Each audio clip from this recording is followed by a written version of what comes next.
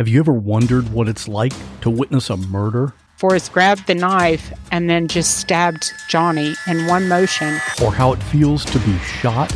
I was immediately hit by a barrage of bullets. Or how you would react if your spouse hired someone to kill you? And he was to put me in a grave with a bullet wound on my head. These are the stories you'll hear on the podcast called What Was That Like? True stories told by the actual person who went through it. You'll hear from a stalking victim. Came back upstairs, and when I came back and turned the corner into my room, I saw him standing there. You'll hear from a man who was kidnapped and tortured. I would do anything, say anything, to simply get away. And you'll hear actual 911 calls. Take a deep breath. Oh my God! Take a deep breath. Oh my God! Take a deep Oh my God! Real people in unreal situations. Search for What Was That Like on any podcast app or at whatwasthatlike.com.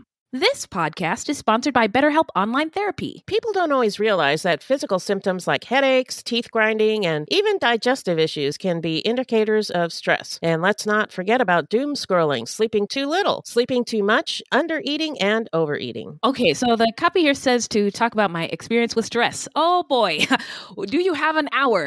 Where do I begin? Work, bills, life, family. I could go on for a very long time. And I actually do, though, in therapy, which is so helpful for me so I can manage, deal, and get through it. Stress shows up in all kinds of ways. And in a world that's telling you to do more, sleep less, and grind all the time, here's your reminder to take care of yourself, do less, and maybe try some therapy. BetterHelp is customized online therapy that offers video, phone, and even live chat sessions with your therapist, so you don't have to see anyone on camera if you don't wanna. It's more affordable than in-person therapy. Give it a try and see if online therapy can help lower your stress. This podcast is sponsored by BetterHelp, and Fruit Loop Serial Killers of Color listeners get 10% off their first month at betterhelp.com/fruit. That's BETTERHELP.com/fruit. All right, guys, it's time for me to come clean. It's time for me to tell the truth. Right. It's time for me to spill the beans. Okay. It's time to fess up. It's time to keep it a buck. Keep it 100. Are you going to get to it? Oh, yes. So sometimes after dark, I sneak away and play Best Fiends. Others may wonder about my mysterious disappearances. They say, who does she think she is? David Blaine? David Copperfield? I say none of the above. In fact, I'm having so much fun playing Best Fiends. Ever heard of it? Why, yes, I have. I love Best Fiends. I love collecting the little monsters when you play so I can level up my fiends. Also, I love going in for the super long matches to free up the board and beat levels. Ooh. I am happy to report that I am on level 440. That's amazing. Okay, friend, I see you flexing over there. Now, Best Fiends is a free-to-download mobile puzzle game with thousands of exciting new levels for new adventures and challenges every time you play. I am on level 304. Beth, tell him about the offline play. Yes, of course. There is offline play, so you don't even need Wi-Fi or the internet. Oh, good. So download your new favorite getaway, Best Fiends, for free today on the App Store or Google Play. You'll even get $5 worth of in-game rewards when you reach level 5. That's friends without the R Best Fiends. The truth about the Haditha massacre has been covered up, but not anymore. I know you know what happened. They went into houses and killed women and children. What are you thinking? What a mess. U.S. Marines murdered innocent civilians in cold blood. And at the center of it all is 25-year-old Sergeant Frank Wuterick. And me. Murder in House 2. A new podcast from Crowd Network. Ohio is a land of mystery, from missing shipwrecks and lost treasure beneath her surface to strange phenomenon slicing through her skies. From myths that have evolved around historic events and people to the unsolved murders and disappearances that keep her communities wondering what happened. Find Ohio Mysteries on your favorite podcast app, and let's explore the inexplicable. OhioMysteries.com.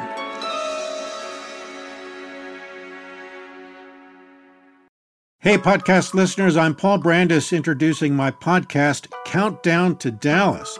It's a fascinating, in-depth look at the seemingly unconnected events that led to the assassination of President John F. Kennedy. It's based on my book of the same title. In that book and in this podcast, I go all the way back to 1939, when Lee Harvey Oswald was born into a troubled and dysfunctional family. I'll follow his transient and often violent teenage years and young adulthood, painting a fuller picture of the man who would later become Kennedy's killer. I also take a look at events unfolding in that era, like Cuba and Vietnam, and I'll unpack the conspiracy theories too, not one of which has ever been conclusively proven. Subscribe to Countdown to Dallas at evergreenpodcasts.com or your favorite listening app, October 31st. This podcast contains adult themes and language, and some of the things that we discuss may be disturbing to some listeners. In this podcast, we discuss sexual assault, torture, race, and murder. Listener discretion is advised.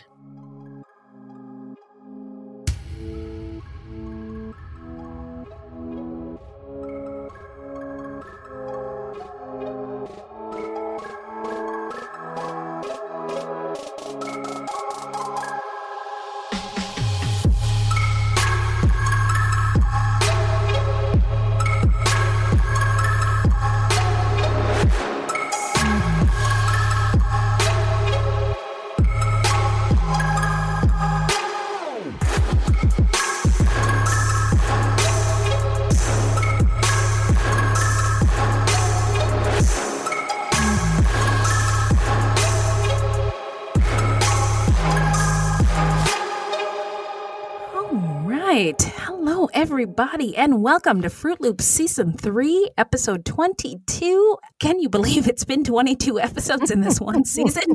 Thank you so much for listening all the way. Fruit Loops is a podcast about true crimes committed by people of color and their victims that we do not hear or know much about. Now, contrary to popular belief, not all serial killers are straight, cisgender white dudes. No, ma'am. What? What? Are you crazy? There are many well-documented cases of serial killers of color, and Fruit Loops is a podcast all about them. We will take deep dives into the fascinating lives and crimes of serial killers and true crimes committed by people of color and the victims that the media and entertainment commonly leave out because, well, the news is racist. Allegedly. And we are Wendy and Beth. She's Wendy. I'm Beth. We're not journalists, investigators, or psychologists. Just a couple of gals interested in true crime. Also, the opinions expressed in this podcast are just that, our opinions. Please send any questions or comments to fruitloopspod@gmail.com or leave us a voicemail at 602-935-6294. And we may feature it on a future episode. Also, our website is fruitloopspod.com, and we use Fruit Loops Pod for all of our social media. Join the discussion by using the hashtag Fruit Loops Pod discussion or by joining our Facebook group. All of the footnotes for each episode can be found on our website. That's right. And if you want to support the show, you can send us a donation on the Cash App. Just Google Fruit Loops Pod Cash App, or you can become a monthly patron through our Podbean patron page. We also have some merch for sale on our website.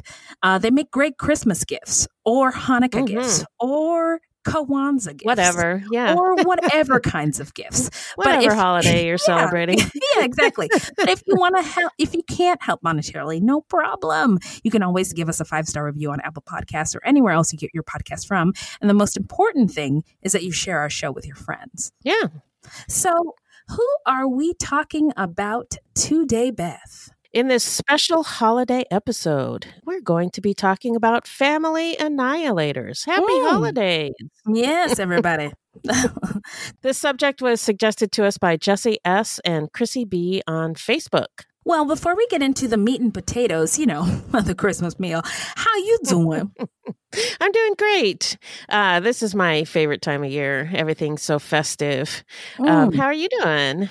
Well, I am okay. I'm looking forward to the end of the year when I can tell 2019 to get the fuck out of my house and my life. And then I will see her on the 12th of February. 2019 has been a trying year. It's been a rough year. I feel like that's fair for everybody to say, but the end of the year has been particularly rough because we had that storm, blew off my roof, and we're going back and forth with the insurance company. One of our dogs got hit by a car and died last week, so that's why we couldn't record. And it just feels like I got punched in the face. So I just like want it to be over. But I will say this. Any Zumba fans out there? Because the girl Wendy is a certified Zumba instructor. Woo-hoo. Yeah. Dance out the end of the year. Yes, exactly. So I will be dancing at the end of the year. And if you want to join me for any classes and you happen to be in the Valley, why don't you DM us and I'll let you know where I'll be teaching next. So anyway, now we're going to get into here we go, listener letters. Well, hello, angels. Thank you. I love getting mail. What do we got, Beth? Well, first I wanted to say congrats to Antoinette, who won the patron merch draw for November. Ooh. She won a Fruit Loops mug. Aww. And we'll be having our next drawing for our December patrons. God damn it. I did it again. God damn it. So we'll be having our next drawing for our December patrons at the beginning of January. That's right. But congratulations. Yeah. So if you want in on the next draw, become a patron. There you go. There's lots of perks. Yes, there is. Well, because I one of our listeners was like, "What? You get bonus episodes? Yeah, girl, you get bonus episodes. You also get early episodes and a chance to get some extra merch and also some swag. Right when you first become a patron. So, yeah, there's a few perks. And my goal for next year is to work on getting more bonus episodes in there. So. Yes. I'm still trying to figure out how to do that. Well, I think we can do it. Stupid 2020 gets her things and gets the fuck out. We can work about it. You mean 2019? Work it out. Yeah. What's her name? 2019? Yeah, get out of here. I don't want to see you anymore. Yeah. So what else we got? We also got a message from Kathleen who said, "Hey ladies, I love the podcast. I'm a woke-ass white woman raised in a super racist house in the town. Me oh my. And knew it was BS at a very young age. Good for you. Mm-hmm. I appreciate Culture Corner and hope every time I listen that it helps pull someone's head out of their ass." This is someone we need to go have drinks with. Like ASAP. Yes. Yeah, definitely. Where you at? I hear you talk about fixing the old audio because you have better equipment now. Please don't. Oh. I like hearing the evolution of your show, and the haters need to get a grip and evolve themselves. Amen, don't they? I've turned a few people onto your podcast and will keep spreading the word. I often tell people now in online discussions that the news is racist, and if you want some truth on serial killers, tune into Fruit Loops. I heard you talking about the Rampart scandal on one of your podcasts briefly and wanted to let you know that there's a movie with Woody Harrelson called Rampart about it. Oh. So that sounds really interesting. Gonna have to watch that. It does. That sounds like a shout out. Yeah, definitely. Mm-hmm. So keep up the great job and I'll be ordering swag ASAP. So thank you, Kathleen. Thank you so much, Sister Kathleen. Yeah. Yes, thank you so much. God bless you, Sister Kathleen. That was beautiful. Thank you. We appreciate you. And I love woke ass white ladies. Yes. Have to be like Bev. So I got one more. Chrissy on Facebook said, "Hey y'all, I'm into season 3 and I'm so stoked. This is an amazing podcast. Thank you so much for all you do, for the shout outs to Fruities, naming the victims, muy importante, and just being real." Hey. So thank you, Chrissy. Somebody give double hip hop air horns because Beth said muy importante very well. So thank you. You get one too, Beth. But Chrissy, I keep trying. First one for you. There you go. Apparently, I can't pronounce Albany. That's the way it's supposed to be pronounced. Albany. I got called out for my pronunciation. I I probably said Albany. Oh, okay. So Yeah. my impression is that Beth is smarter than me. So I'm reluctant to like correct you Oh, on no, like you- pronunciation. Like on some, I'm reluctant to correct you on some things. Like some things I'm like, I know that Yeah, she doesn't that's know not about, right. like yeah, that's all right. But like, Go ahead and correct me. like reading stuff, I don't know. I don't always know if it's like my place because again, it's your she's place. smarter and wiser than me. No, that's not true. But go ahead and correct me, because otherwise I sound like a dumbass. And I don't want to sound like a dumbass. I got you in the future. Don't worry. I got you now. Okay, now, cool, now that I cool. know. So Terry on Facebook said, so I was listening to season 1, episode 14, when Beth found out that she had some African ancestry and wanted to share a funny story of mine. When I was in the 5th grade, we were assigned the task of doing a family tree. Very common in the 5th grade. And after we turned it in, my teacher, an older Black lady, called me to my desk and asked me why I cheated on the assignment. I admittedly denied cheating and had asked why she said that. What do you say that for? And informed her that my aunt and I researched every family member from the library in town. She proceeded to show me 2 folders and asked if I noticed anything interesting. When I realized that there were names in mine that were also on other persons, I was like, what the? Who in here is my cousin, LOL? Well, turns out that a white girl in my class and I have the same family members on our tree. Needless to say, my aunt chewed her butt out for calling me a cheater, LOL. And hey, colonization results in mysterious ways, right? I mean, I'm curious as to how, like, the history of that lineage, but it's really not surprising just from doing the Fruit Loops research that we've done and what I know about colonization and the whole slave trade, and just we're all kind of mixed in with each other in some places. So you know what? I bet you Beth is probably a distant cousin of mine. I feel it in my bones. Could be. It's in my bones. Probably true. Yeah, it's probably true. But thank you, Terry. Shout out to you, and you get all thank you hip hop air horns. And Terry is actually really, really active with us online, and I want to just apologize in advance to Terry. Man, the end of the year is really, really tough. So I'm doing my best to like stay on top of all the messages and stuff, everything. But there's just so much going on. So please forgive us in advance. So now we're going to take a little quick break, and then we're going to get into the story when we come back. Dumb and Busted has been called, quote, one of America's greatest treasures by 3 out of 3 hosts of the show. Dumb and Busted is a weekly true crime comedy podcast with stories of exceptionally smart and insanely dumb crimes. Comedian Hunter Donaldson has hailed it as the greatest thing to come out of Portland since comedian Hunter Donaldson, who is me, also a host of the show. Podcasters Allison Copeland and Hannah Ether praise Dumb and Busted as, quote, found on Apple Podcasts, Google Play, Spotify, Stitcher, and anywhere else you get your podcasts. Just more rave reviews from 2 other people who host the show. Catch us every Thursday and follow us at Dumb and Busted on Facebook, Instagram, and Twitter. Crime you later! So, who are we talking about again today, Beth? Today we're talking about family annihilators.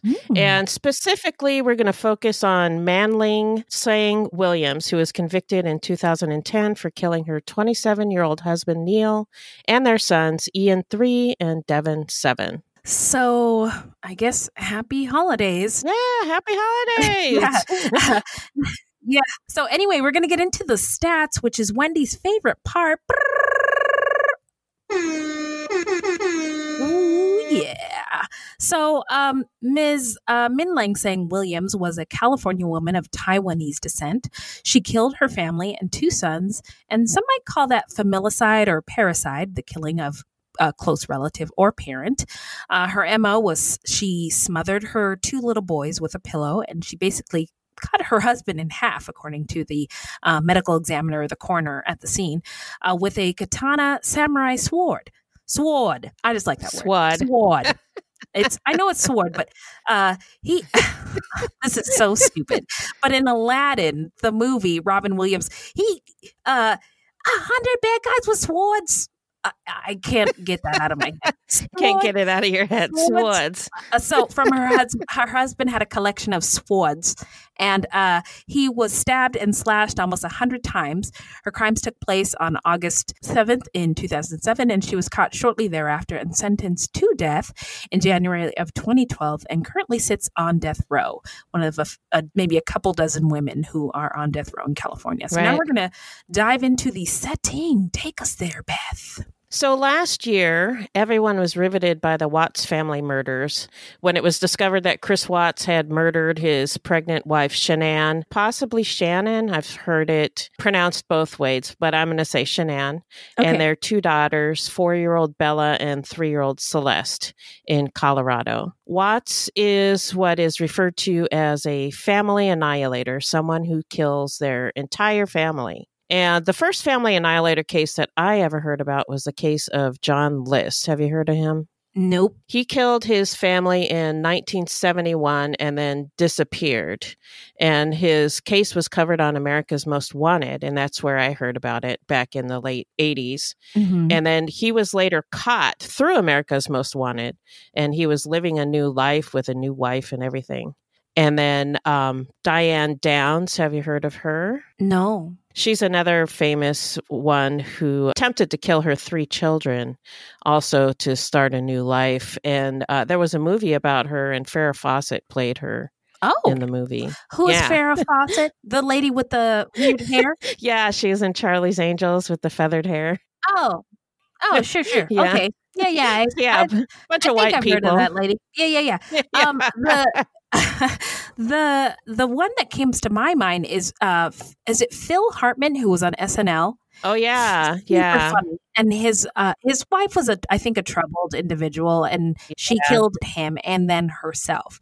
And so I just remember everybody being so shocked, including myself, because I was a huge fan. I'm a huge fan of comedy in general, but he sort of sparked my interest with his jokes about like he did an impression of a Madonna, and he was reading from her book, and he was like, "I like my vagina.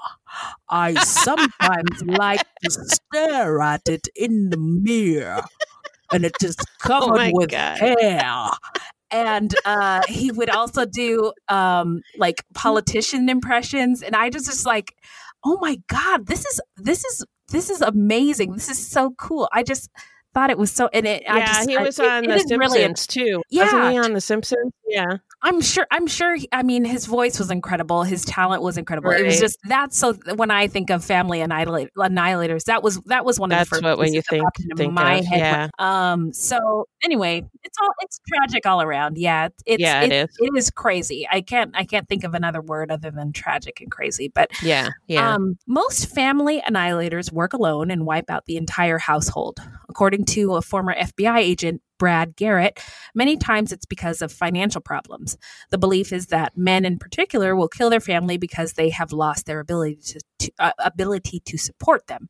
And it gets into the male ego identity and then the loss of that. And I'm going to mention the John List case again. In that case, he had lost his job and they were already living beyond their means in a house that they couldn't afford. And his kids were teenagers and they started to act out, nothing crazy, just expressing their own personalities. And List was very religious and controlling. Mm-hmm. And the kids were starting to get out from under his thumb, and his life wasn't a perfect picture anymore, and he just couldn't handle it. One interesting stat, a lot of family annihilators commit their crimes in August, and I thought this was fascinating. So according to Brad Garrett, the FBI guy, this is because the children are not in school, which gives the family annihilator, quote, ready access to them and buys them time. So if a child doesn't show up at school, the school isn't going to start looking for them. Right. Although going back to the List case again, sorry, I keep going back to this. No worries. It's one of those cases that it just absolutely fascinates me because it was one of the first ones that I ever heard of.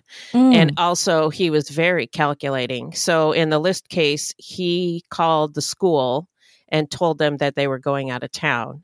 So the bodies weren't found for almost a month.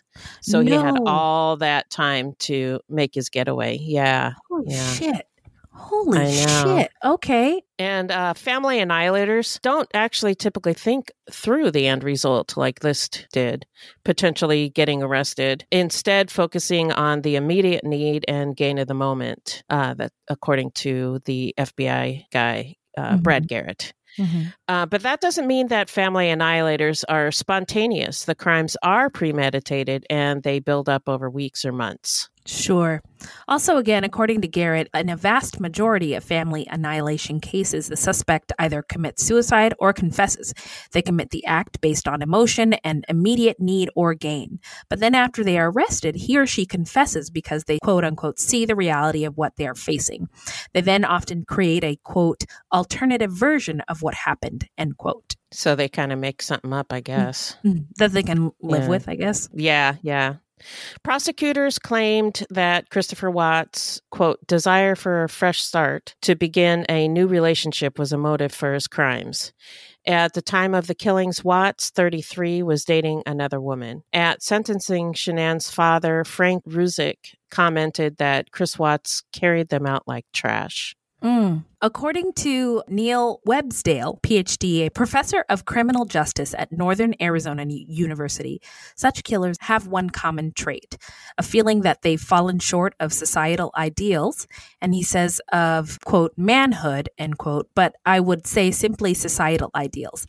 And according to at least one study, family killings rise with the unemployment rate, which I thought was fascinating. Yeah. You know, there's a lot of jobs growing, but I mean, is anybody taking into account the number of people who are taking on more than one job? I mean, you know, I have a full-time 9 to 5, but I also do podcasting. I also have a skincare thing that I do on the side. I also have you were doing those singing gigs for a while. Singing, and I sing on the side. I teach Zumba. Yeah, so that's a lot of jobs. And according to the numbers that they release on the news, things are great. But guess what? I don't see my family very much. So it's not that great. Yeah. So sorry. Yeah. No, I get you. I'm the same way. I don't have as many gigs as you do, but I have other side gigs as well, art stuff that I do. And I feel like I'm working all the time. Right. and not getting anything done. Yeah. So, there's lots of jobs, but are they really enough? Like we were promised sort of that to me doesn't seem like the American dream. I mean, I'm sure, no. I know I'm very grateful for what I have and all the opportunities that I have, but it would be nice to just have one job that could support everything and, be able to relax, be able to live my life. Yeah. So yeah. I look forward to that someday. In the meantime, I'm just saving up for my funeral. No, I'm just kidding. So, according to Grant Dewey, supervisor of research and evaluation for the Minnesota Department of Corrections and an author of the book Mass Murder in the United States, A History, multicides, which include serial, spree killings, and familicides, account for less than 0.1% of homicides per year in the U.S., which I thought that was a pretty interesting stat. Yeah, agreed. But within that category, familicides are the most common, averaging about 41% of the total in recent years. Also interesting. Very interesting. And I think I don't know if Elizabeth Warren or Bernie Sanders or even Donald Trump is listening to this podcast, but it shouldn't be that way. People shouldn't be so stressed that the end game is, and I murdering your whole family. Murdering your whole family. But I think a lot of that has to do with I've struggled with depression and suicide in my history, and I only bring this up because I know also death of a salesman. I learned when I was a kid that life insurance will not pay out if you kill yourself, and to some people who are in the throes of depression, you might realize that you are worth more dead than you are alive. But how do you get there? And how do you get your family through that? And so I can see how one might weave that web of, well, this makes sense. And we can talk about that more in the takeaways. But I just, family annihilators is a terrible thing, but I am just trying to get into their head. I do empathize, yes. Yeah. So most family annihilators are mostly white, middle-aged men. They feel inadequate and have often suffered childhood abuse. Having felt powerless as kids, many try to exert strict control over their households, and they seek to create an idealized version of family that they never experienced. So they have this idealized version of what their family should be, and then are deeply disappointed with the reality of what things are. According to Professor Websdale, these men fall along a continuum between what are called, quote, livid coercive, unquote, and, quote, civil reputable, unquote, killers. Livid coercive killers are driven by rage. They are controlling and sometimes abusive, and they derive their self-worth from the authority they exert at home. But that kind of behavior often prompts the wife and children to try to leave. The resulting lack of control triggers feelings of humiliation, eventually leading the father to reassert his power through murder. So the civil reputable killer, on the other hand, considers suicide as the only means to escape some sort of financial crisis. As I mentioned earlier, murdering the family then becomes a way of rescuing them from the hardship and shame of bankruptcy and suicide. On the continuum, the motives can be mixed, and economic duress can also play a role in rage killings, though it's not usually the main trigger. As we mentioned, most family annihilators, about 60%, are white men. And that's almost all of the stories that we ever hear about, and what most of the research I found talked about. Very little research has been done specifically on female family annihilators. But according to one article that I read, the limited information available indicates that childhood abuse, poverty, and addiction are contributing factors. Sure. And those are contributing factors in all of the murders that we talk about. True that. There was a recent case that made the news where 5 members of one family were murdered by family members in Mooresville, Pennsylvania. And it was unusual in many ways, including the fact that the subjects were Black and the perpetrators were women, specifically a mother and a daughter. And we will definitely be covering this story sometime in the future, but it happened so recently that we want to wait until, more information comes in so that we can cover it thoroughly, Fruit Loop style. So yeah. But that's a fascinating case. Yeah. The story that we chose to cover today takes place in Rowland Heights. Do you think that's right? Rowland Heights? Yeah. Okay. Rowland Heights in Los Angeles County, California in the summer of 2007. Rowland Heights has the 5th largest Asian community in LA County, with just over 50% of the population identifying as Asian, according to the 2000 census. The Tsang family was originally from Taiwan, and this is very confusing, but presently the nation of China is represented by 2 separate authorities: the Republic of China, commonly referred to as Taiwan, and the People's Republic of China, which is mainland China, commonly referred to as just China. After World War II, the Republic of China government, established in 1912 as the successor to the Qing dynasty, relocated to Taiwan. And the group led by Mao Zedong created the People's Republic of China in mainland China. So the People's Republic of China has control over mainland China, while the Republic of China has control over Taiwan Island. The Penghu Archipelago and minor islands Kinmen and Matsu, while each separate government claims sovereignty over the whole of China. Why am I saying China so weird? China. The People's Republic of China claims Taiwan is part of the PRC as a successor state to the Republic of China, which it views as losing the Civil War. And the ROC views the PRC as an illegal state occupying China. So this is obviously clear as mud. I get it. Do you? Yeah. No, I don't. I had to read it several times to get it. So there's two different governments, and they each think the other is the boss. Illegal. Yeah. Well, they need to get Tony Danza in there. Who's the boss?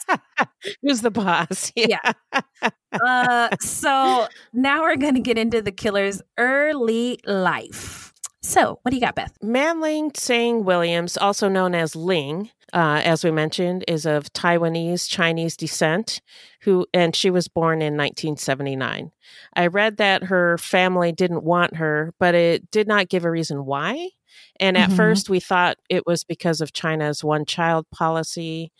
But after looking into it, it turns out that although mainland China had a one-child policy, which ended in 2016, Taiwan did not. So that probably wasn't it.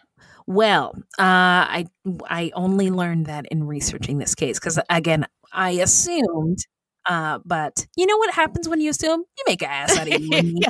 And that's why I included the part about Taiwan, because I did not know that information. No, not at all. So shout out to Beth, our super researcher. I just find stuff really interesting. You take deep dives into places I would never consider going. Hopefully it's not too boring. Well, and hopefully the FBI isn't tracking you and then China doesn't instruct them to turn off your internet. I don't know. Oh, you might need to cut that out. Anyway, growing up, Manling reportedly suffered a lot of verbal and physical abuse from her parents. School was challenging for Ling, and she was diagnosed with various learning disabilities. She had a sister named Shunling Tsang and a brother whose name we could not find. When she was 19, Manling met Neil Williams through a mutual friend at a Rocky Horror Picture Show viewing. They fell in love almost immediately, and Manling became pregnant rather quickly. I had a hard time finding information about her parents, but I know that they owned the home that Manling and her family moved into, and they owned a business. Let's do the time warp again. So I don't know for sure, but one stereotype that comes up when discussing Asian American immigrants is the idea of a model minority. And this counts for all Asian immigrants, East Asian, Southeast Asian, and West Asians, all of Asia. But I also think this applies to other minority groups who are immigrants. So welcome to Culture Corner with Wendy and Beth. A model minority is a member of a marginalized group like immigrants. Members are perceived to achieve a higher degree of socioeconomic success than the population average. This success is typically measured relatively by income, education, low crime, and high family/marital stability. And in the eyes of white society are A-okay. Those are the good ones, quote unquote. That's what white people would say. I think that perpetuates the idea of the more model minority. It's all from the white gaze. It's all from the white view. And some think it's a myth, but when you are an immigrant or a child of an immigrant, work, education, stability are paramount, and anything less is a disappointment. So shout out to all the minority immigrant first generation kids out there who've disappointed their parents by not being doctors or lawyers and not being perfect. Yeah, there you go. We deserve it, Bob Air horns. So Neil was brought up in Whittier, California by his mom, Jan, who was a single parent. She has said that they were very close and they had similar personalities. She describes them as geeks. And Neil was really into Star Wars, computer gaming, and he collected samurai swords, as we mentioned earlier. And his mom often gave them to him as gifts. So I only want to say, you said geeks with such enthusiasm. And I feel like geek nowadays is like a really, really cool thing to be. It's cool to be a geek or a nerd or it's not a bad word anymore like it used to be. Right. So when you said geeks, I know you're not a baby boomer, like but geeks. I know you were quoting Jan, and I just had to say, okay, boomer. So And sorry for your loss. But Neil was very excited when he started dating Ling. He thought that she was beautiful. And he told his mom that he thought he had finally found someone he could talk to about things and have intellectual conversations with. According to a family friend, they seemed to be like two best friends in love. Their son Devin was born in July of 2000. At the time, Manling was just 20 years old and her family was scandalized. But the couple soon married in a Taiwanese church and moved into a condo in Rowland Heights, a small community outside of Los Angeles that they rented from Ling's parents. And then in August of 2003, their second son, Ian, was born. And according to friends and family, from the outside, they looked like the perfect family.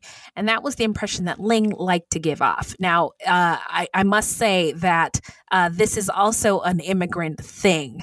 And I just want to share this little story from my family. So again, my dad is African American. My mom is a Black Central American woman. And I think at one point when my parents were dating, my Black American grandfather chastised my Black American grandmother for picking up pennies that she found in the street because they grew up really poor. And so anytime she would see a penny, she would pick it up and like put it in like a bank or something, or a little savings. Because, if you grow up not having, you when you see any kind of money on the ground, you're going to pick it up. Yeah. And he again chastised her and said, how dare you do this in front of, our son's girlfriend? And my mom has told me that you would never chastise your spouse in public because you would want everybody to believe, or you wouldn't want anyone outside to think that there was something going wrong inside. There's a problem. You would never chastise somebody in public in that way. At home, different story. Your ass is going to get beat. There's going to be blood. There's going to be a lot of tears. Shoes are going to get thrown. Telephone cords are going to get pulled out the wall. Like it's going to get messy in the house. But outside, you would never. So I just wanted to. That's not a point that I don't know that any of the other white true crime podcasters would latch onto, is the fact that that's a significant part of being a person of color or an immigrant in these parts. Is you can be a freak in the sheets, but you got to be really neat in the streets. So. And that's not a sexual connotation. I'm just saying you don't let people know what's going on. You don't let people know that there's problems. Yeah, I think that's common of a lot of groups of people, but from what you're saying, particularly immigrants, maybe. Yeah, well, that's my experience. So right.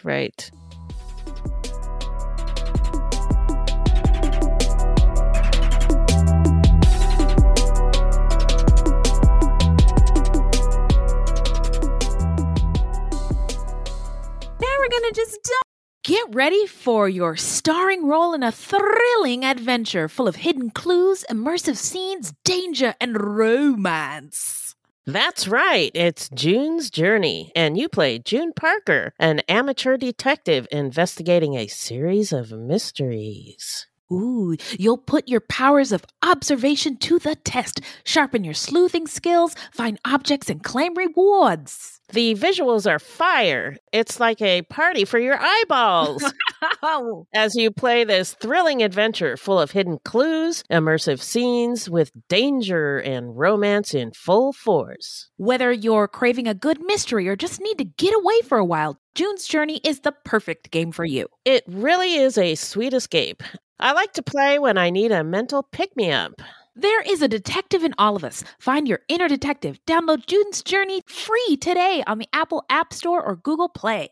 Dive on into the timeline and get into the meat and potatoes of the story. So, Beth, I'm hungry. So Ling worked as a waitress during the breakfast shift at Marie Callender's, and Neil worked at Disneyland. He was kind of like a big kid, and he enjoyed his job at Disneyland. Ling was very good at her job and made enough on her tips to get by. But Ling was unhappy with her their financial situation as a family, and she wanted more. She wanted to buy a house, and their financial situation wasn't cutting it for her. So in 2006, after prompting from Ling, and I heard one source say that she saved up enough money for him to actually quit his job at Disneyland and get his license to sell life insurance. And so began working from home selling life insurance. Neil wanted to give Ling all of the things that she wanted, but he just wasn't any good at sales and he couldn't keep his job, which I can totally relate to because I would suck at it. Yeah. So Ling began working full-time and Neil became a stay-at-home dad. Neil loved being a dad. His mom, Jan, sometimes helped take care of the kids, and she also lent them money, lent in quotes, because she basically gave them money that they were supposed to but didn't pay back. Well, if you loan family money, you should expect it's family. Family thing, Right. And also, childcare expenses are no joke. And sometimes it is more cost effective to have, and Dave Ramsey, the guru of getting out of debt, will tell you this, that it might be more cost effective to have somebody stay at home when the person who's capable of earning more money goes out and works. Right. And Neil's mom claimed Manling became more distant from the children as they became people, as they grew up, and she liked them better as babies. She also liked to be the center of attention, and she began spending more and more time away from Neil and with her friends. So in 2007, 27-year-old Manling was unhappy. Domestic life and the daily drudgery bored her, which I also relate to. Neil was good with the kids, but he was not a good housekeeper, and he also spent a lot of his free time playing computer games. As their relationship deteriorated, Ling talked about divorce, but Neil came from a divorced family, and he didn't want a divorce. But Ling was no longer invested in the marriage. Yeah, I think that's, I think divorce is certainly an option, would have probably been a better option in better their option, case. yeah. But I also wonder if anybody helped them. They were a really young couple. Like, did anybody say, how about you talk to my pastor? Or how about you guys maybe you should see a counselor. Yeah, like before we go through this, let's see what we can do to help it. Because, man, being a kid from divorce is no fun. One Fred said Manling often felt she was forced into marriage because she became pregnant. Another said the couple fought almost every single day, and sometimes the arguments would escalate to screaming, which my understanding is that the neighbors could hear. Yeah. In June of 2007, Manling reunited with an old high school acquaintance, John Gregory, through MySpace. Along with two other high school friends, they met up for dinner, and soon afterwards they began a short-lived affair. At one point during the affair, Ling told her mother-in-law, Jan, that her work was sending her to Santa Barbara. Remember that soap opera? Just me? Oh, yeah. Cruz is innocent. Anyway, to take a course in management, and she asked Jan to take care of the boys while she was gone. In truth, she was going away with her boyfriend for the weekend. But eventually, Gregory broke off the affair because he felt bad that, Ling was a married woman with kids. Manling suffered from insomnia and would often call her sister Shunling at 3 a.m. to talk. She began telling her sister and some friends about a recurring dream that she was having. In the dream, she would come home to find her kids murdered and Neil dead, having committed suicide. She also began telling friends that she was afraid of Neil, that he had changed, and that she was afraid he was going to hurt her and the boys. Fine line between a dream and a plan in this case. In my best Keith Morrison voice, which I learned I'm not very good at impersonating, so I'm not going to do it. Well, it's hard because you're a woman and he's a man. So the baritones on that guy, man. Yeah. So then on the night of August 7th, here's where it all goes down, 2007, the Williams family had pizza for dinner, and then the boys were put to bed. Sometime afterwards, Manling smothered 3-year-old Ian to death with a pillow, while 7-year-old Devin was asleep in the top bunk of their bunk bed. Then she smothered Devin and arranged the bodies to make it look like they were just sleeping. And by the way, to smother somebody with a pillow, even a child, takes like 5 to 10 minutes. And so She was determined, she could have backed apparently. out. Yeah. She must have been. Yeah, after a few minutes, you could change your mind and like, I'm not doing this, but she kept on. Yeah. She then got onto her computer and checked out MySpace, her boyfriend's profile page in particular, then headed out to meet friends for drinks at TGI Fridays around 10 p.m. She expected Neil to find their sons dead while she was gone, and then not being able to live without them, she expected him to commit suicide, which is a crazy plan because how do you know that he's going to do that? Anyway, right. Yeah, it's just unless nuts. he talked about being suicidal or like saying maybe in the relationship he had said things like, I can't live without the boys or I can't live without you. Or, but even if he had said things like that, to expect that to happen is just nuts. Yeah, I think. True. Agreed. Manling had even written a suicide note on her computer, allegedly from Neil, in which he blamed himself for killing the children and committing suicide. But when she got home a little after midnight, Neil was asleep, and Manling was pissed. So she took out one of Neil's samurai swords and attacked him with it while he slept. She must have thought it was going to be easy, but he fought back and he tried to flee. She hacked and stabbed him as he tried to escape down the hallway, and she managed to stab him over 90 times. The last thing Neil said to her was, "Help me." And then he fell face down in the hallway, dead. And are we going to talk about the coroner's report that talked about how he was almost hacked in half? Go ahead. I didn't read the coroner's report. I didn't read it. I just, from the sources that I looked into, that she basically cut him in half. Wow. So I know that she amputated some of his fingers and like one of his forearms. And his face was all messed up.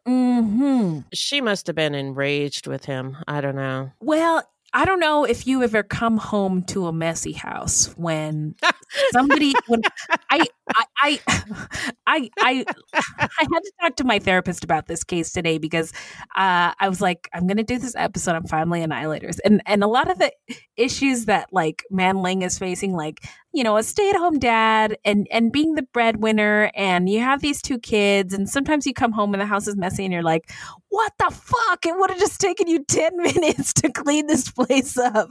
And like, just being furious. Like, I don't have any I was like, listen, doctor, I'm not going to annihilate my family. I just want you to know that this I'm not the only one who has felt angry, enraged about your situation. And she's assured me, and I've assured her, that there's nothing to worry about. Wendy is okay, everybody, and my family is okay. I'm just saying that that's pretty normal. I can relate to just being enraged. Like, you couldn't take 10 minutes. That's all. Yeah, to just knead up a little bit. And yeah, and rest your power, Neil. Like, I'm not saying you deserved it or anything. I'm just saying. Oh, no, not at all. So. Yeah.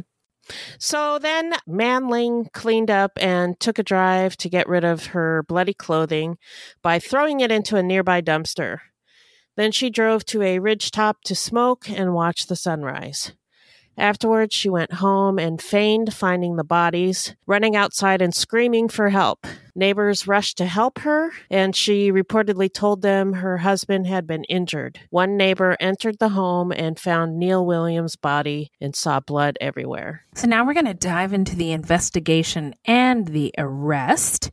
And when the police arrived and Manling was taken to the police station, there she was questioned. She kept asking the investigators if Neil and the kids were okay. And I think she also kept saying, is he going to pull through? He's got to pull through. Yeah, please pull through. He's got to pull through. He's got to pull through. Yeah. Until eventually they told her that they were all dead. And when asked to recount her story of when she came home, she feigned throwing up in a trash can, in that she made retching sounds, but she never actually threw up. And I think her tears were also phony baloney too, like alligator tears. Like, I don't know if she was I watched the police tape, and it was blurry, so I couldn't tell. But they did say that she didn't actually throw up. Yeah. Yeah. She told police that she woke up in the middle of the night and couldn't go back to sleep. And she said that when she can't sleep, she likes to drive to the top of a ridge nearby to smoke and then watch the sunrise. She said she left the house around 4 or 4:30 a.m. and that she left the door unlocked. When she came home, she saw the blood and ran out of the house screaming. Manling told police that Neil had been having an affair for the past 13 months, and he had recently confessed this to her, pointing police in the direction of a possible jealous lover or husband. Police asked if she had ever had an affair herself, and she denied that she had. And it was bullshit. He was not having an affair. So right. She was just throwing that out there. I think she was just throwing anything out to see what would stick. Right. Throw spaghetti at the wall. Just a lot of, yeah. Because there was a lot of different stories she was throwing out there. Police searched Manling's computer and found the quote-unquote suicide note that Manling had left, supposedly written by Neil. Of course, it made no sense given that Neil had been hacked to death.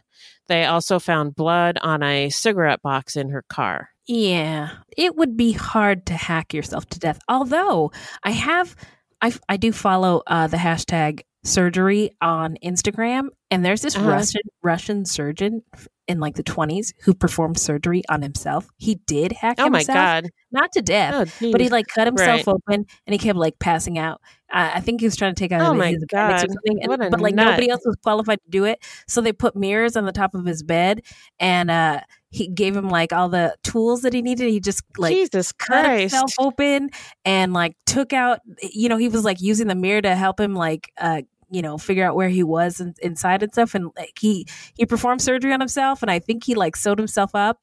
And oh my God. I can't tell you whether the surgery was successful or not, but there's lots of pictures of it on Instagram.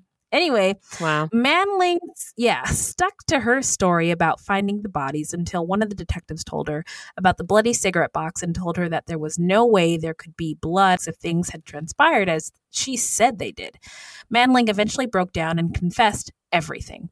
She was charged with 3 counts of first-degree murder. So now we're going to get into the trial. Take it away, Beth. In 2010, Manling Tsang Williams' court case began. She was charged not only with the 3 counts of first-degree murder, but also of the special circumstances of multiple murders and lying in wait, which made it a death penalty case. It took only 8 hours for the jury to find her guilty on all counts, including the special circumstances. However, when it came to sentencing Manling Williams, the jury could not agree on life or death. Following the announcement that the first jury had hung in the penalty phase of the trial, both Williams and the Tsang family members said they would rather see the prosecution accept a defense plea deal for a life sentence without the possibility of parole that included waiving rights to future appeals. But the prosecution elected to retry the penalty phase, and when Manling faced a second penalty phase jury, the jury recommended the death penalty. And on January 12th, 2012, Williams was sentenced to death. The judge commented the evidence is compelling that the defendant, for selfish reasons, murdered her own 2 children. He referred to the motivation behind the murders as narcissistic, selfish, and adolescent, and said that had she wished to abandon her children, there were several family members who would have taken care of them. Yeah, the judge read the shit out of her. Yeah. One of the defense attorneys cried when the verdict was read, and Manling Williams' sister left the courtroom, overcome with emotion. Manling Williams' family and her attorneys huddled outside the courtroom following the verdict, sharing hugs and tears. Jan Williams said that she felt bad for Manling Williams' family and, quote, "There really isn't anything that can right the wrong," she said. "I would have been just as happy with life without parole." Jan Williams did say that the stronger penalty helped to acknowledge the severity of Manling Williams' crimes. Quote, "The gravity of what she has done has been acknowledged," she said. So now we're going to get into where are they now? I'll tell you. Manling Tsang Williams is currently on death row in Chowchilla. Since 1893, only 4 women sentenced to death have been executed in the state of California. The last was Elizabeth Ann Ma Duncan, who was 58, and she was executed in 1962. Yeah, so it's been a while. Yeah. And in March of 2019, so this year, California Governor Gavin Newsom announced a moratorium on capital punishment. The result was a temporary reprieve for 737 inmates, male and female, on California's death row, which is apparently the largest in the Western Hemisphere. Interesting. So now we're going to get into what we believe made the killer snap, as well as our takeaways. So I can't wait to hear what you got, Beth. Well, like you mentioned earlier, Manling and Neil were pretty young when they met. And I think for most people, we don't know who we are or what we want at that age. We don't know anything about life. Yeah. It's really hard. Still don't. Relationships are really confusing, and they could have used some help. Manling wasn't happy, and she wanted a divorce, but Neil did not, and she probably felt stuck. That's no excuse. She could have divorced him.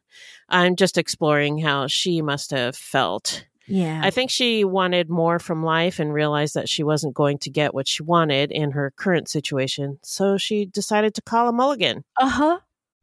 On the morning of August 1st, 1966, shots ring out from the observation deck of the clock tower on the University of Texas campus. It marks the infamous beginning of the modern era of mass shootings in America. You're listening to Stop the Killing podcast. Join us as we take you behind the crime scene tape to explain global mass shootings and mass attacks. I'm Sarah Ferris, but more importantly, this is Catherine Schweit, the former head of the FBI's active shooter program. I spent 5 years as the FBI's top executive looking for answers to the mass shooting crisis. I've been at the shooting scenes, I've traced heroic acts of bravery, and I've sat silently and listened to the heart-wrenching stories from survivors. Amongst this horror, there is hope. We all hold the key to stop the killing. You just need to know how to unlock the door. Download Stop the Killing and be part of the solution. Search Stop the Killing on Apple, Spotify, and all the usual suspects. Something is creeping in. Don't follow it down. Let me introduce you to Barry Clew, an authorised financial advisor from New Zealand and a very special kind of stain on humanity. He was a very knowledgeable young guy. He was a registered financial advisor. Type of guy that was bending over backwards to help you. Now, you could be forgiven for thinking that Barry sounds like a great guy, and you'd be right. Well, right up until the point when you're wrong. It was all fictitious. You stole from my son who has a disability. Chris never knew. He died believing that we're all taken care of. A psychopath is somebody who lacks empathy, acts impulsively. I think there's a strong case that Barry might be all of those things, actually. To find out how Barry Clew stole over $15 million from 81 victims, subscribe to Clueless, The Long Con. That's Clueless, spelt Klooghless.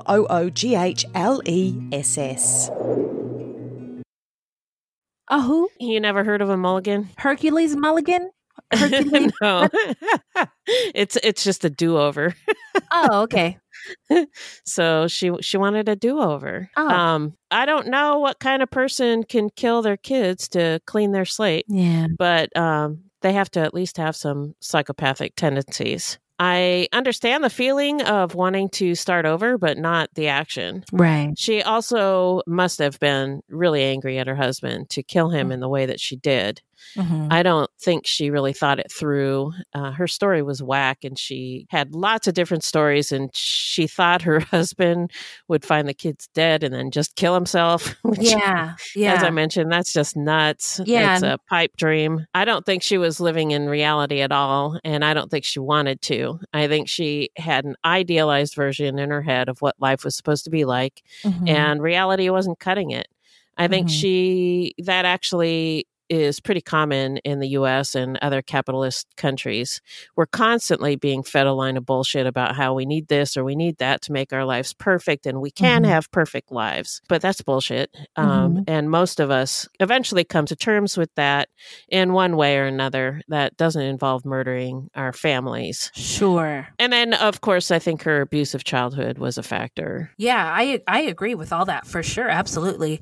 And I look at this story as, Manling was the breadwinner, which I know from experience is really, really hard as a working mother. And just imagine, I never saw myself in this position before. I assumed that I would find a sexy NFL or NBA player, get impregnated, and then live the basketball wife dream. But it didn't work out that way. That's not what happened? What? That is not what happened. And so, just imagine working all day, then coming home to a messy house, having to do your mom duties as well as your wifely duties, household work on top of everything else, preparing for the next day to be 100% the next day. And, the financial stress probably didn't help either. And also, I'm not sure if Neil was one of those white guys. I'm not saying that Neil was one of these white guys who fetishized Asian women or women of color, but they do exist, and it is a thing that is, I don't want to say prevalent in society, but it's out there. It exists, yeah. It exists. Certainly everyone can have a preference, absolutely. But it becomes a fetish when you are only attracted to or desire someone because of their race or their ethnicity or their culture.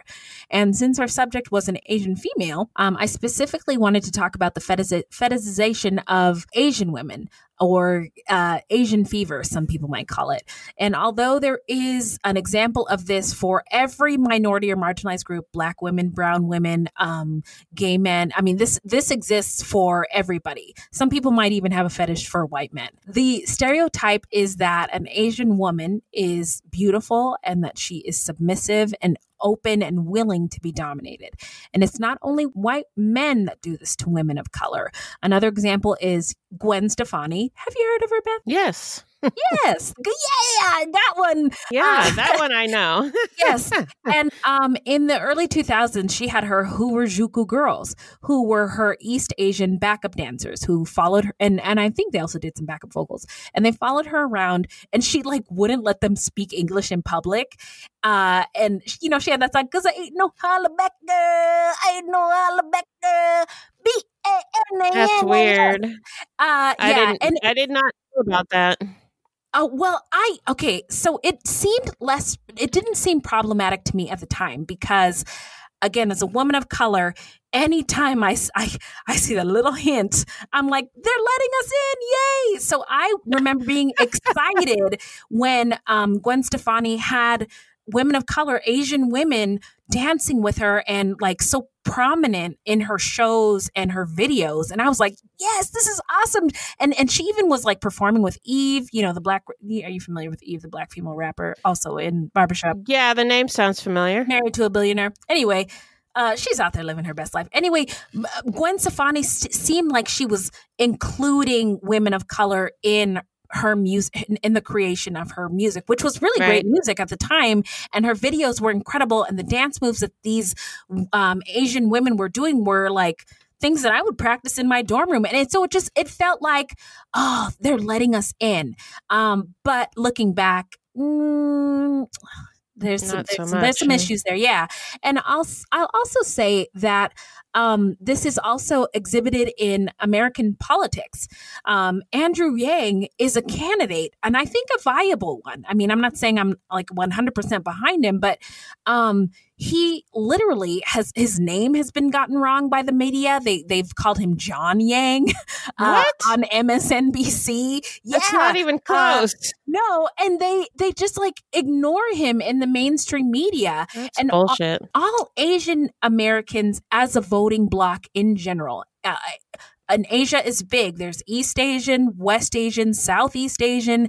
It's a very big continent that includes a vast amount of people. And a lot of them are American immigrants with first generation and second generation citizens in the United States. Right. And they are largely ignored as a voting bloc. And still, I feel terribly for them, for their babies, and for the entire Williams family. But I just there's a lot to unpack there. But I threw a lot of things out there. But ultimately, I think the bottom line of the story is I feel really bad for those kids and that husband. So yeah, the stories with the kids are hard for me because I feel bad for those babies.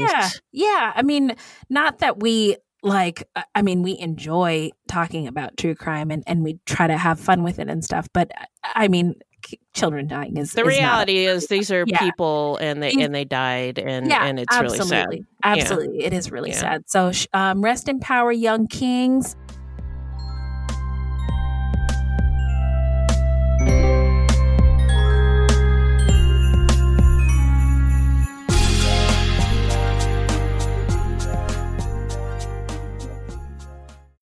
So now we're going to get into how not to get murdered. So if you love true crime and you don't want to die, here's a tip for you. This segment is not intended to be victim blaming. We thought of this segment because I read somewhere that a lot of people listen to true crime because they want to know what they can do to be safer. This is not meant to blame the victims. It's just learning from other people's mistakes. Sometimes we have no suggestions for a particular episode and we'll just offer up generic tips. So what do you got, Beth? Sounds like you got a doozy for the holidays. Yeah, I just have a few holiday safety tips. So number one is if you get something big for a gift, like a television that comes in a giant box, don't leave it outside when you put out your trash, because that's a flag for potential thieves. Like, hey, I got a big TV, come and steal it. Come get it.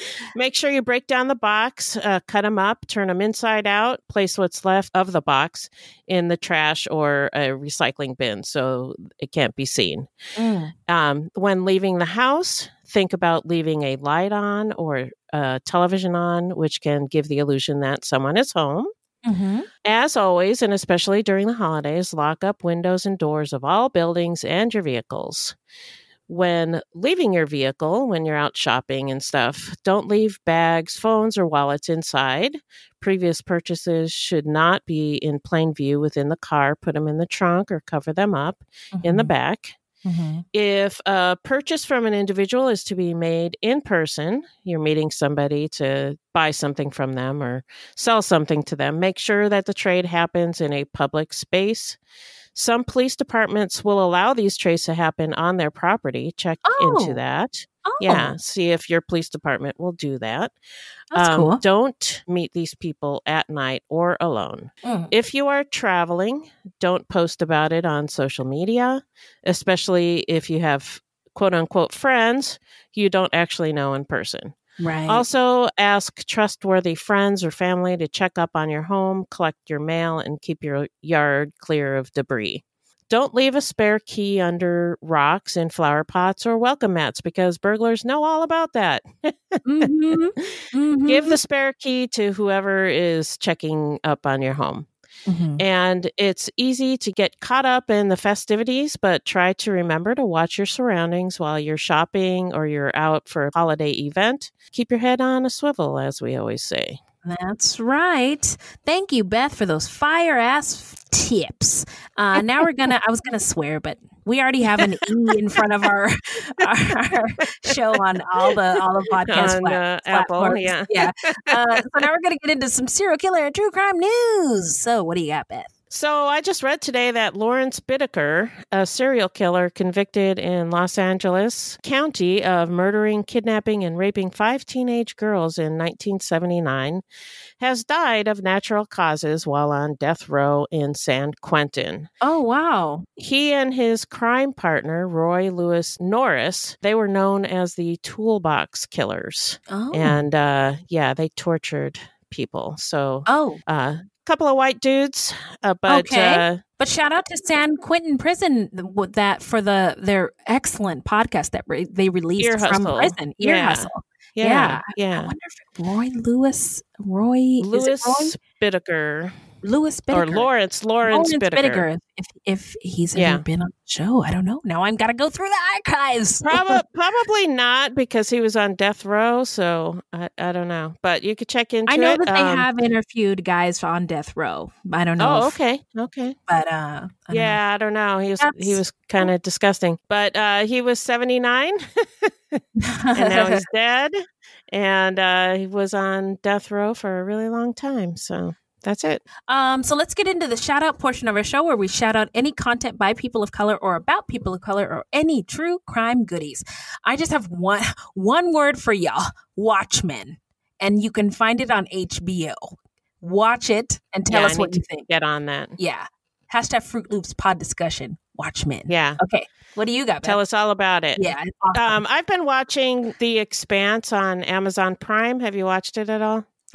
No, I just started watching it. I know I'm late to the party because there's 4 seasons. Oh, shit. And I just started it. And I'm enjoying it so far. It's not like the best show on the planet, but it's really entertaining. And I'm binging it, so obviously I like it. Yeah, it's worth sticking to. Yeah, and the cast is diverse. And in particular, the actress who plays a character named Naomi is great.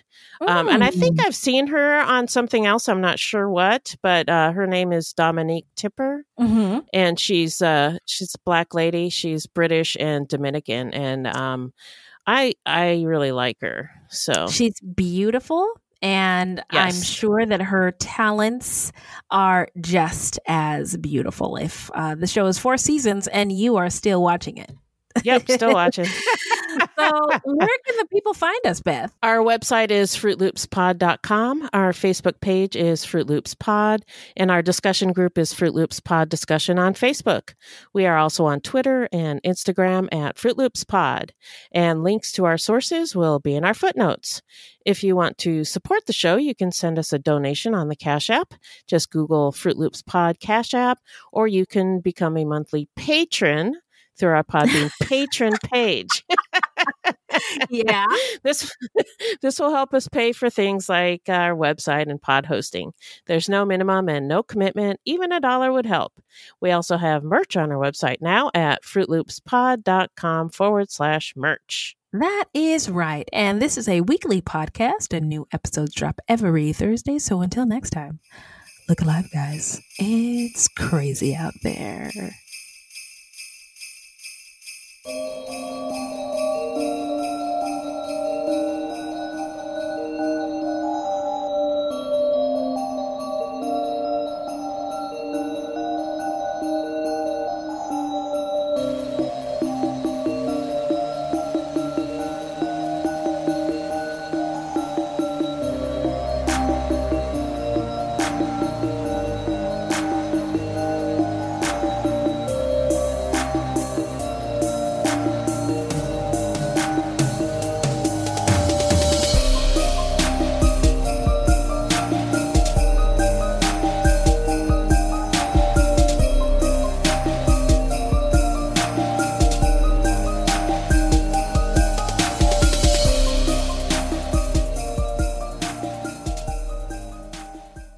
Hi, I'm Matt Harris. Seton Tucker and I host the podcast Impact of Influence, which for 2 years covered in depth Alec Murdaugh, who was eventually convicted in 2023 of murdering his wife Maggie and son Paul.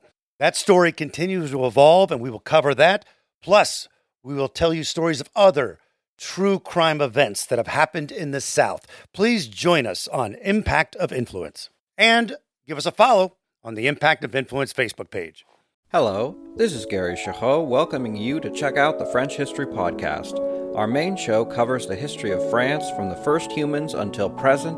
If you liked Mike Duncan's The History of Rome and wanted a similar program covering the land of beauty, culture, and love, we are exactly that.